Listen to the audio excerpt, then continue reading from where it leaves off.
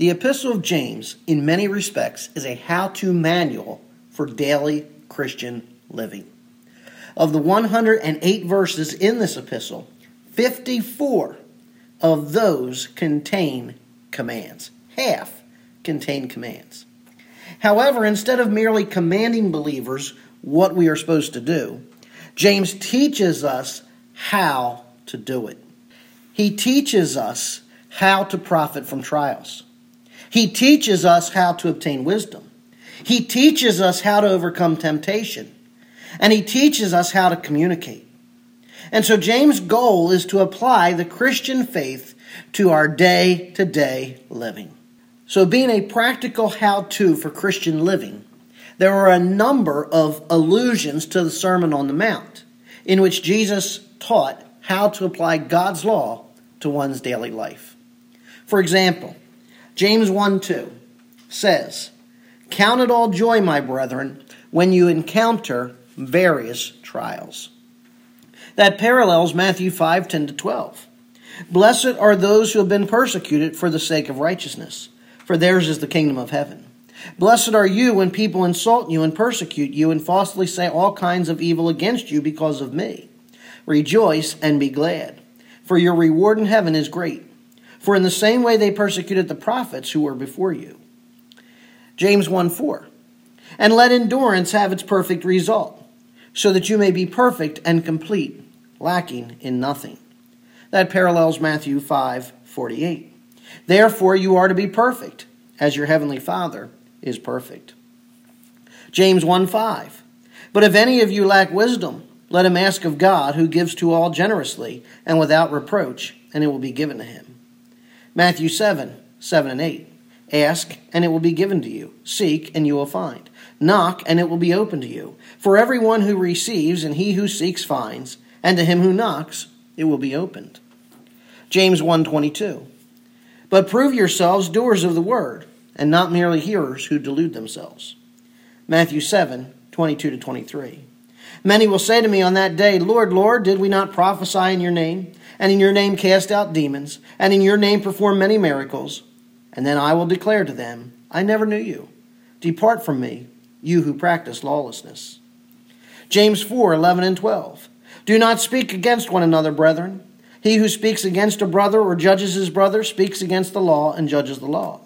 But if you judge the law, you are not a doer of the law, but a judge of it. There is only one lawgiver and judge, the one who is able to save and to destroy. But who are you who judge your neighbor?" Matthew 7:1-5, "Do not judge so that you will not be judged. For in the same way you judge, you will be judged. And by your standard of measure, it will be measured to you. Why do you look at this speck that is in your brother's eye? Do not notice the log that is in your own eye. Or how can you say to your brother, let me take the speck out of your eye, and behold, the log is in your own eye? You hypocrite! First, take the log out of your own eye, then you will see clearly to take the speck out of your brother's eye." And James 5:1-3, "Come now, you rich, weep and howl, for your miseries which are coming upon you. Your riches have rotted, your garments have become moth-eaten, your gold and your silver have rusted, and their rust will be a witness against you, and will consume your flesh like fire. It is in the last days that you have stored up your treasures." And that compares to Matthew 6:19-21. "Do not store up for yourselves treasures on earth, where moth and rust destroy, and where thieves break in and steal. But store up for yourselves treasures in heaven, where neither moth nor rust destroys, and where thieves do not break in or steal. For where your treasure is, there your heart will be also." Now, the Epistle of James is the earliest New Testament book written between AD 47 and 49. And several facts establish the date of this writing. First, the one-word greeting in James 1:1, greetings, supports an early writing. This term greeting, kairo, is used only one other time in the New Testament. Writing to the Gentiles with the decision of the Jerusalem Council, James wrote in Acts 15:23, "The apostles and the brethren who are elders, to the brethren in Antioch, Syria, and Cilicia, who are from the Gentiles, greetings." Kairo. Later New Testament epistle greetings enjoin theological terms such as grace, peace, mercy, and love.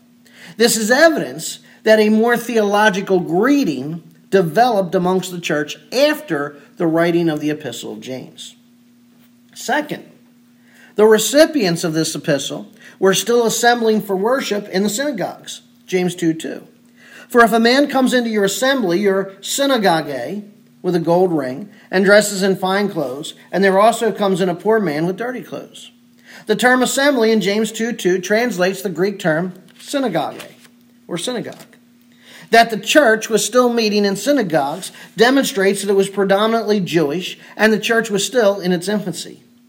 And third, for a strictly Jewish letter, lacking any mention of the Jerusalem Council of AD 49, or the destruction of Jerusalem in AD 70, indicates an early date for the writing of this epistle.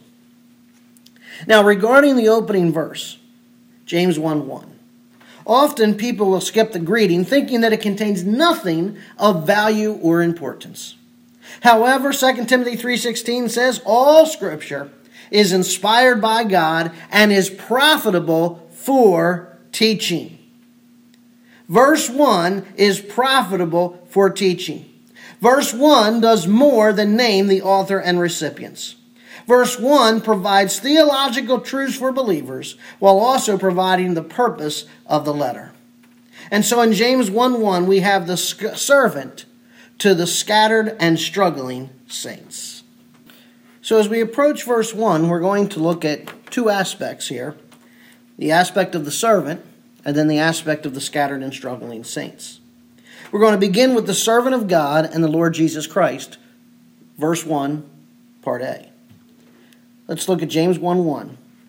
James, a bondservant of God and of the Lord Jesus Christ.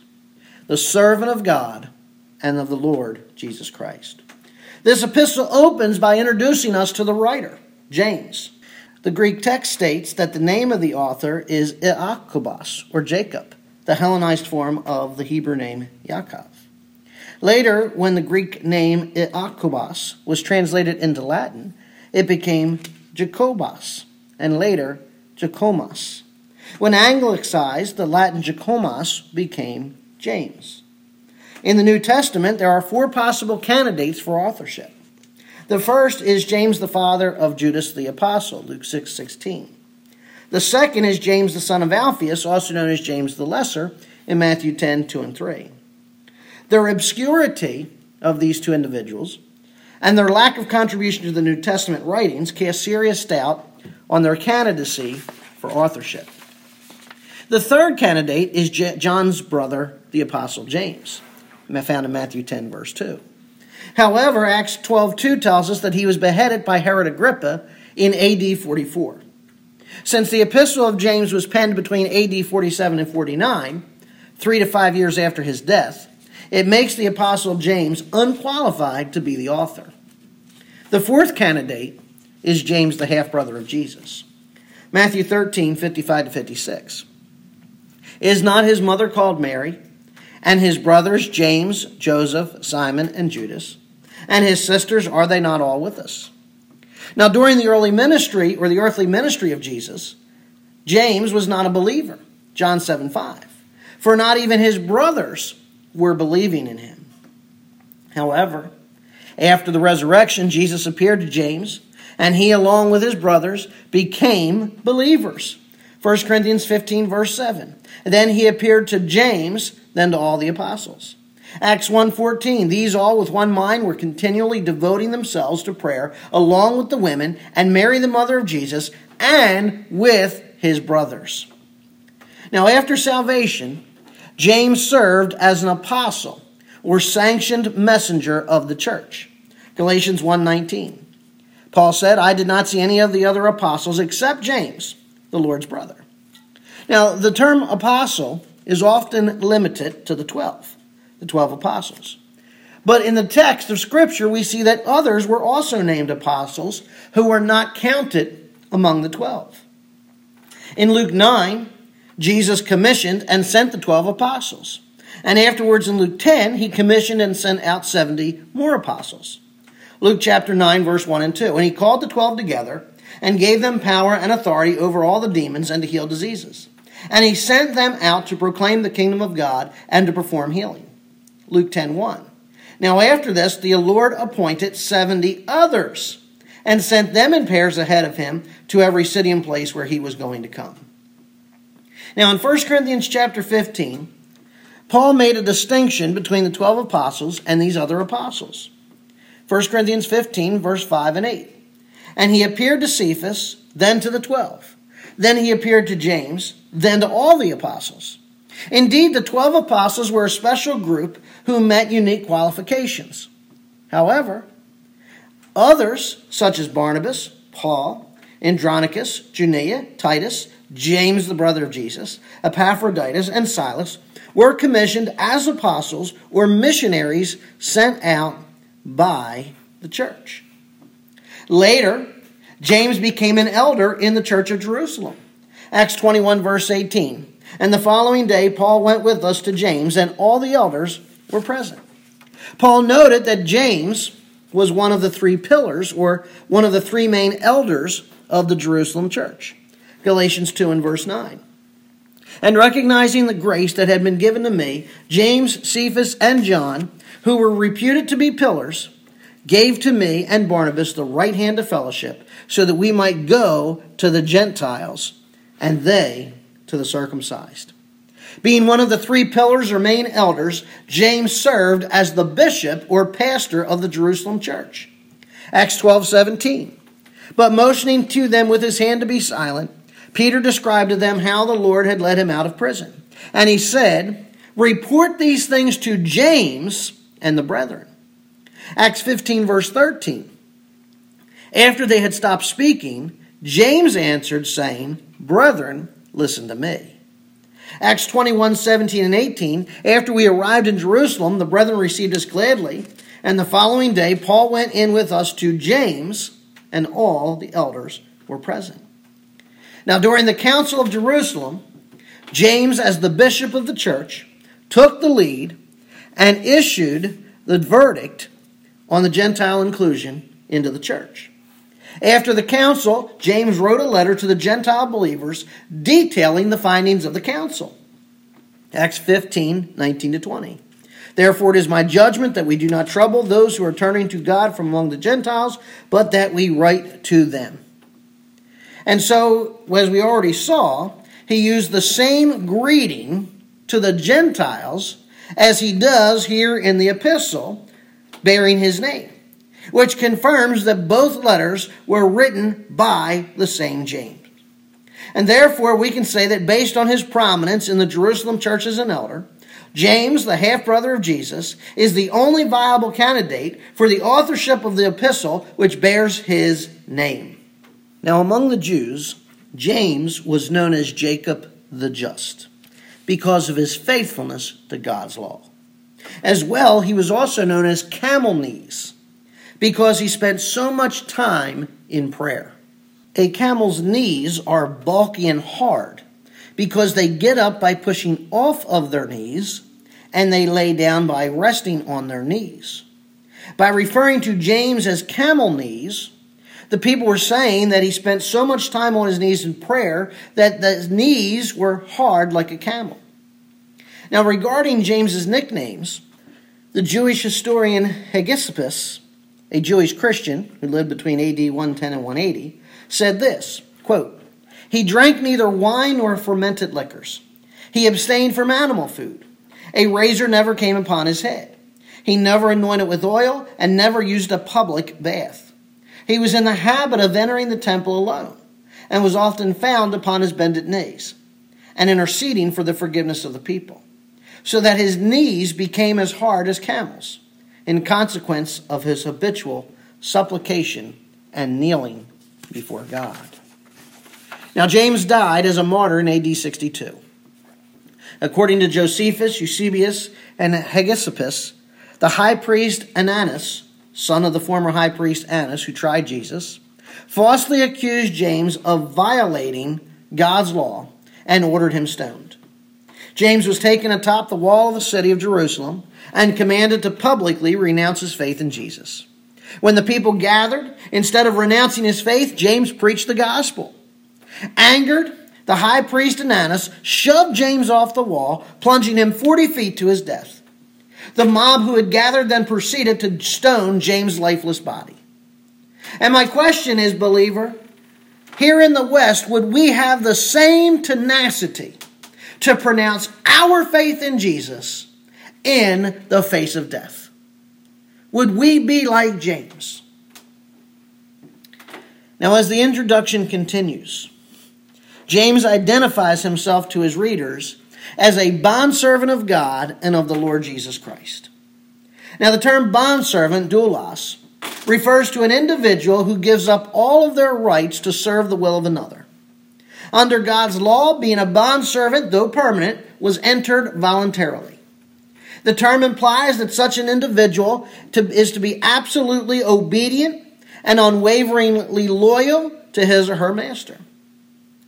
Now, by referring to himself as a bondservant, James humbled himself, choosing to identify as the servant of Jesus Christ instead of his brother. And as well, even though he was a leader in the church of Jerusalem, he understood that being a leader meant being a servant. You see, being a leader in the church is not about being the greatest, but being a servant of all. Matthew 20, 26 to 28. It is not this way among you, but whoever wishes to become great among you shall be your servant, and whoever wishes to be first among you shall be your slave. Just as the Son of Man did not come to be served, but to serve, and to give his life a ransom for many. As Peter explained later in 1 Peter 5:3, leaders are not to be lords over the people under their care, nor yet as lording it over those allotted to your charge, but proving to be examples to the flock. You see, it is a servant-like attitude that distinguishes biblical leadership from any and all other styles of leadership. Any believer serving as a leader in the church would do well to humble themselves and seek to serve God and his people. Now, while being a bondservant in the Greek culture was viewed negatively, from a Jewish perspective, it was an honor. Throughout the Old Testament, the title bondservant was applied to those who were God's messengers and spoke with divine authority. Joshua, Samuel, David, and the prophets were all referred to as Yahweh's doulos, or bondservants. Joshua 24:29, Joshua the son of Nun, the servant, the doulos of the Lord. Samuel said, 1 Samuel 3:10, speak, for your servant, your doulos, is listening. Psalm 89 verse 20, I have found David my servant, my doulos. 2 Kings 17:23, as he spoke through all his servants, the doulos, the prophets. And in the New Testament, Paul, Peter, and Jude also refer to themselves as Christ's doulos or bondservants. Romans 1:1, Paul a bondservant, a doulos of Christ Jesus. For 2 Peter 1:1, Simon Peter a bondservant, a doulos, an apostle of Jesus Christ. Jude 1:1, Jude a bondservant, a doulos of Jesus Christ. And no doubt James viewed being a bondservant as an honor. Now, James states here that he was a bondservant of God and of the Lord Jesus Christ. James 1:1 is the only reference in the New Testament where this phrase is used. And grammatically, the phrase is in the genitive case, creating a parallel to establish Jesus' equality with God. In essence, James stated that he served Jesus Christ, who is God and Lord. And the only other time James refers to Jesus in this epistle is in James 2:1, and again he applies both titles, Lord and Christ, to Jesus. Now, by referring to God as Jesus Christ the Lord was blasphemous to the Jews and traitorous to the Romans. See, to the Jews, calling Jesus Lord was blasphemy because in their mind, no man could be God. To the Romans, calling Jesus the Lord was traitorous because there was no Lord but Caesar in their perspective. And sadly, for many people today, calling Jesus Lord is just some cliche slogan. In reality, when you declare that Jesus Christ is Lord, You are declaring that he is the sovereign one and that you are his servant. Jesus Christ is God and Lord. Who is the Lord Jesus Christ? He's Lord. Lord is used in the New Testament for the Hebrew title of divinity, Yahweh, emphasizing Jesus' deity. The name Jesus, Iesus in the Greek, or Yeshua in the Hebrew, emphasizes his humanity. Jesus is God in the flesh. As well, Jesus means Yahweh saves. Indeed, Jesus came in the world to save sinners. And that he came to save is communicated in the title Christ or Christos. Christos is the Greek translation of the Hebrew term Messiah, meaning the anointed one. In the Old Testament, the anointed one referred to the one who redeems. And so by calling Jesus the Christ, it emphasized his salvific work of redemption. That Jesus is both Lord and Christ was a claim that began to be circulated amongst Jewish believers following Peter's sermon on Pentecost. In Acts 2:36, Peter declared, "Therefore let all the house of Israel know for certain that God has made him both Lord and Christ, this Jesus, whom you crucified." That James was a bondservant of God and of the Lord Jesus Christ meant that as God's messenger, he spoke on behalf of the Lord and with the Lord's authority. Friends, one's authority and effectiveness in ministry is dependent on the source of that authority. If you're trying to serve the Lord based on the authority of your education or your title or your accomplishments or your reputation, you're going to fail. Service to the Lord can only be accomplished solely upon the authority of Christ. And like James and the others, believer, you and I are bondservants of God and of the Lord Jesus Christ. You know, previously we were bondservants of sin, but now we're the bondservants of righteousness. Romans 6:17 and 18. Thanks be to God that though you were slaves, bondservants, doulos, of sin, you became obedient from the heart to that form of teaching to which you were committed. And having been freed from sin, you became slaves, doulos, of righteousness. And as bondservants, we are to be absolutely obedient and unwaveringly loyal to Jesus Christ. Galatians 1:10. For am I now seeking the favor of men or of God? Or am I striking to please men? If I were still trying to please men, I would not be a bondservant of Christ. Most importantly, to identify as a bondservant is to identify with Christ in his humility and obedience. Philippians 2:5-8. Have this attitude in yourselves, which was also in Christ Jesus, who, although he existed in the form of God, did not regard equality with God a thing to be grasped, but emptied himself, taking the form of a servant, bondservant, doulos, and being made in the likeness of men. Being found in the appearance as a man, he humbled himself by becoming obedient to the point of death, even death on a cross. Absolute obedience, unwavering loyalty, and humility means surrendering to Christ's lordship. Friends, what does it say when we grumble about doing God's will or when we're being negligent in executing his will? Let's make sure that we are behaving as bondservants of Christ. Ask yourself, am I being a bondservant of Christ? Am I absolutely obedient to him? Am I unwavering in my loyalty to him? Am I humbling myself before him? That's what it means to be a bondservant.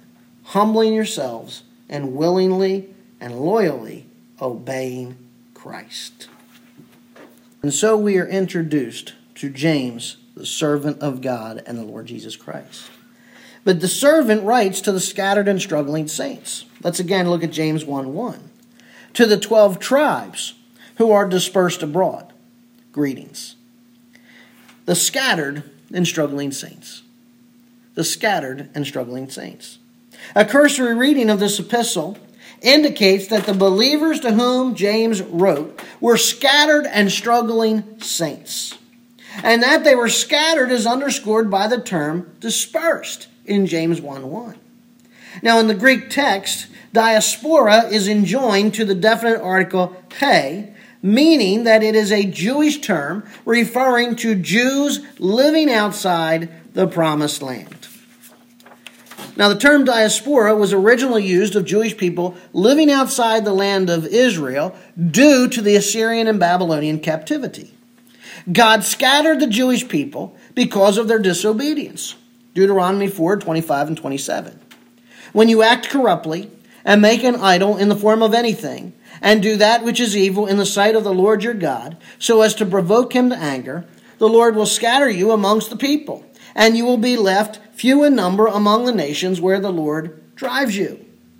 Now, later, this term was applied to Jewish believers who had been scattered as a result of persecution. Peter wrote his letter to Jewish believers who were scattered throughout 5 of Asia Minor's Roman provinces: Pontus, Galatia, Cappadocia, Asia, and Bithynia. 1 Peter 1:1. Those scattered saints, James tells us, were from the 12 tribes. Make no mistake, the 12 tribes refers to the 12 tribes of Israel, the descendants of Abraham, and those led by Moses to the promised land. And not only does the phrase 12 tribes underscore that his readers were Jewish, but that they all knew their tribal identity.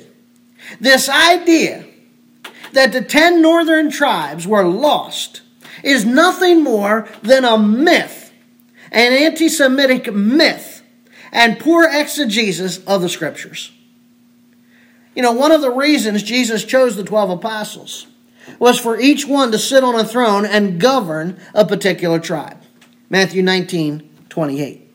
When the Son of Man will sit on his glorious throne, you also shall sit upon 12 thrones, judging the 12 tribes of Israel. In fact, during the tribulation, the 144,000 Jewish evangelists will be identified as being from each of the 12 tribes. Revelation 7:4-8. I heard the number of those who were sealed, 144,000, sealed from every tribe of the sons of Israel. From the tribe of Judah, 12,000 were sealed. From the tribe of Reuben, from the tribe of Gad, from the tribe of Asher, from the tribe of Naphtali, from the tribe of Manasseh, from the tribe of Simeon, from the tribe of Levi, from the tribe of Issachar, from the tribe of Zebulun, from the tribe of Joseph, from the tribe of Benjamin. And also take note that when John saw the heavenly city, New Jerusalem, in Revelation 21:12, he said that upon the 12 gates, names were written on them, which are the names of the 12 tribes of the sons of Israel. Now, these Jewish believers have been scattered to Syria and Asia Minor. That would be Phoenicia, Cyprus, and Antioch of Syria. And this was due to the persecution against Christianity, beginning with Stephen. Acts chapter 8, verse 1 and 4. And on that day, a great persecution began against the church in Jerusalem, and they were all scattered, diaspero. Therefore, those who had been scattered, diaspero, went about preaching the word. Acts chapter 11, 19 and 20. So then those who were scattered, diaspero, because of the persecution that occurred in connection with Stephen, made their way to Phoenicia and Cyprus and Antioch. But there were some of them, men of Cyprus and Cyrene, who came to Antioch and began speaking to the Greeks also, preaching the Lord Jesus. Now again, thinking of that term diaspora, the term not only means to be dispersed, but also to scatter seed. And what is interesting, that is each time the believers were dispersed, the seed of God's word was scattered. The word of God, and particularly the gospel of Jesus Christ, was preached. And so we have to ask ourselves, how well have dispersed believers today scattered the seeds of the gospel and God's word? And take note that because the believers were scattered, it provided a network for Paul and company to preach the gospel. During his missionary journeys in almost every city or town where he preached, Paul began in the Jewish synagogues where the scattered saints were meeting. have scattered saints or scattered churches today considered how being scattered has potentially provided new ministry opportunities? Perhaps reaching people in different ways than before will enable the church to reach people we would never reach otherwise. Fearfully though, believers today, we are too interested in our comfort and getting back to normal. I got a question. What if God was not satisfied with what we think was normal? What if God used the pandemic to disrupt the normal and to push believers out of our comfort zones in order to spread the gospel? You see, my friends, if we will not go and make disciples, then God will use any means necessary, be it persecution or pandemics, to make us go. Now see, they were scattered. These believers were strangers in a foreign land. And because of that, they were prone to loneliness and depression. And so one of James' purposes in writing was to counsel these scattered saints to know how to deal with their loneliness and depression. 21st century Christians have been scattered, in part because of a global pandemic. Being scattered or separated from family, friends, and fellow Christians has left many believers today struggling with loneliness and depression. Maybe you are. Well, James' letter is as profitable today as it was in the first century AD. Now, James' other purpose in writing this epistle was to counsel struggling saints. Pastor James pens a pastoral letter to scattered saints to help them respond to ethical problems that they were struggling with. They were struggling with trials and temptations. They were struggling with being hearers but not doers of the words. They were struggling with worldliness. Again, this epistle is as relevant to us in the 21st century as it was to the believers in the first century. James' how-to manual for daily Christian living is going to help us today overcome our struggles in our personal lives and in our fellowship with other believers. Now, the underlying cause of their struggles was spiritual immaturity. Their spiritual immaturity showed itself in their impatience in times of trial. James 1:2. It showed itself in their lack of control over their tongues. James 3. It showed itself in their infighting with fellow believers and covetousness. James 4. It showed itself in their misuse of money. James 5. And interestingly enough, we today, believers, struggle with the very same issues. James writes then to exhort scattered and struggling saints to go on to perfection. James 1:4, let endurance have its perfect result, so that you may be perfect and complete, lacking in nothing.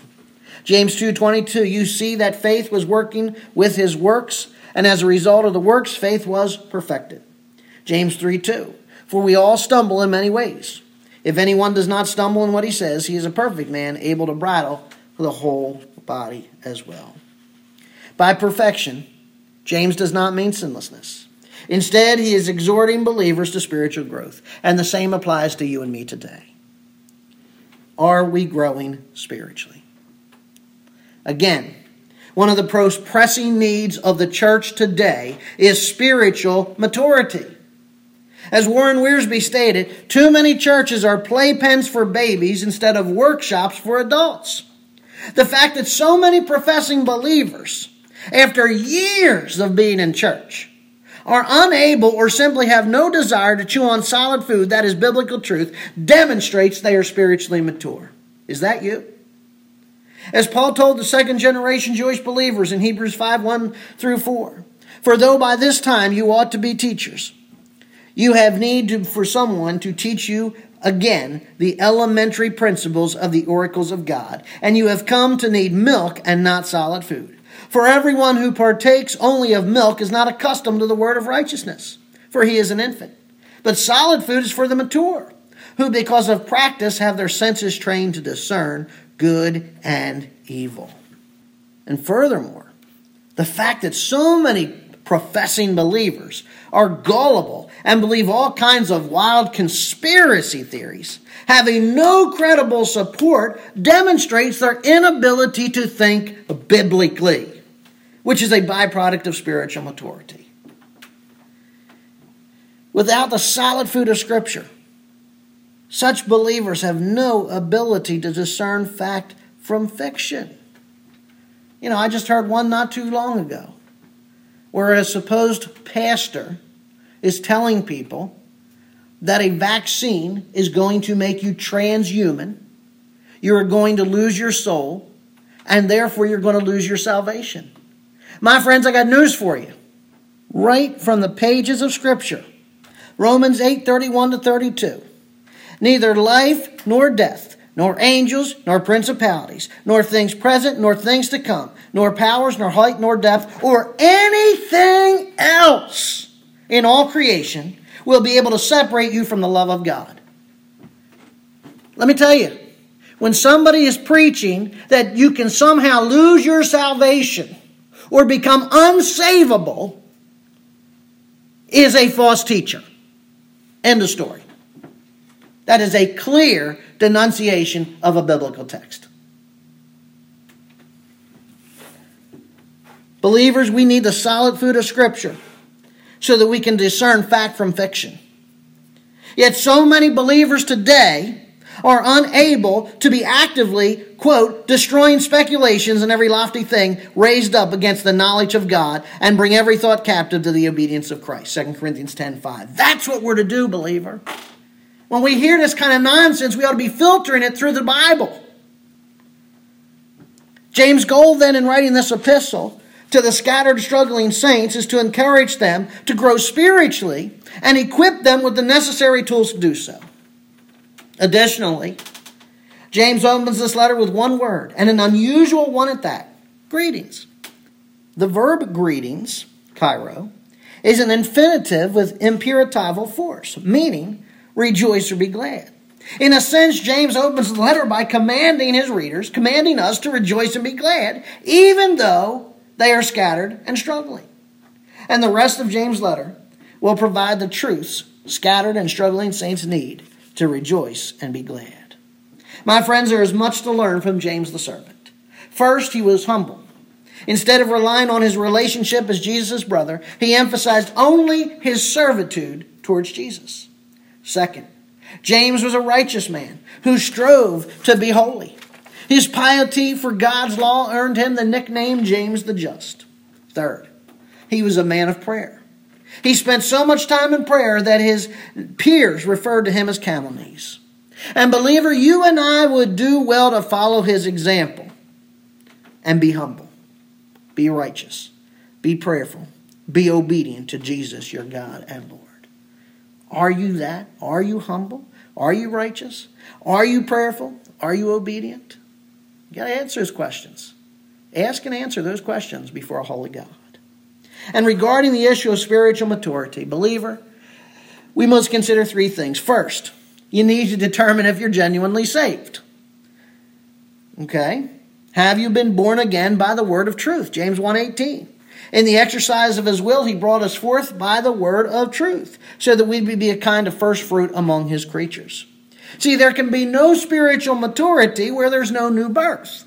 Second, you need to examine your life against the word of God. If you want to grow spiritually, you need to examine your life in light of God's word. James 1:23 and 25. If anyone's a hearer of the word and not a doer, he is like a man who looks at his natural face in the mirror. But one who looks intently at the perfect law, the law of liberty, and abides by it, not having become a forgetful hearer but an effectual doer, this man will be blessed in what he does.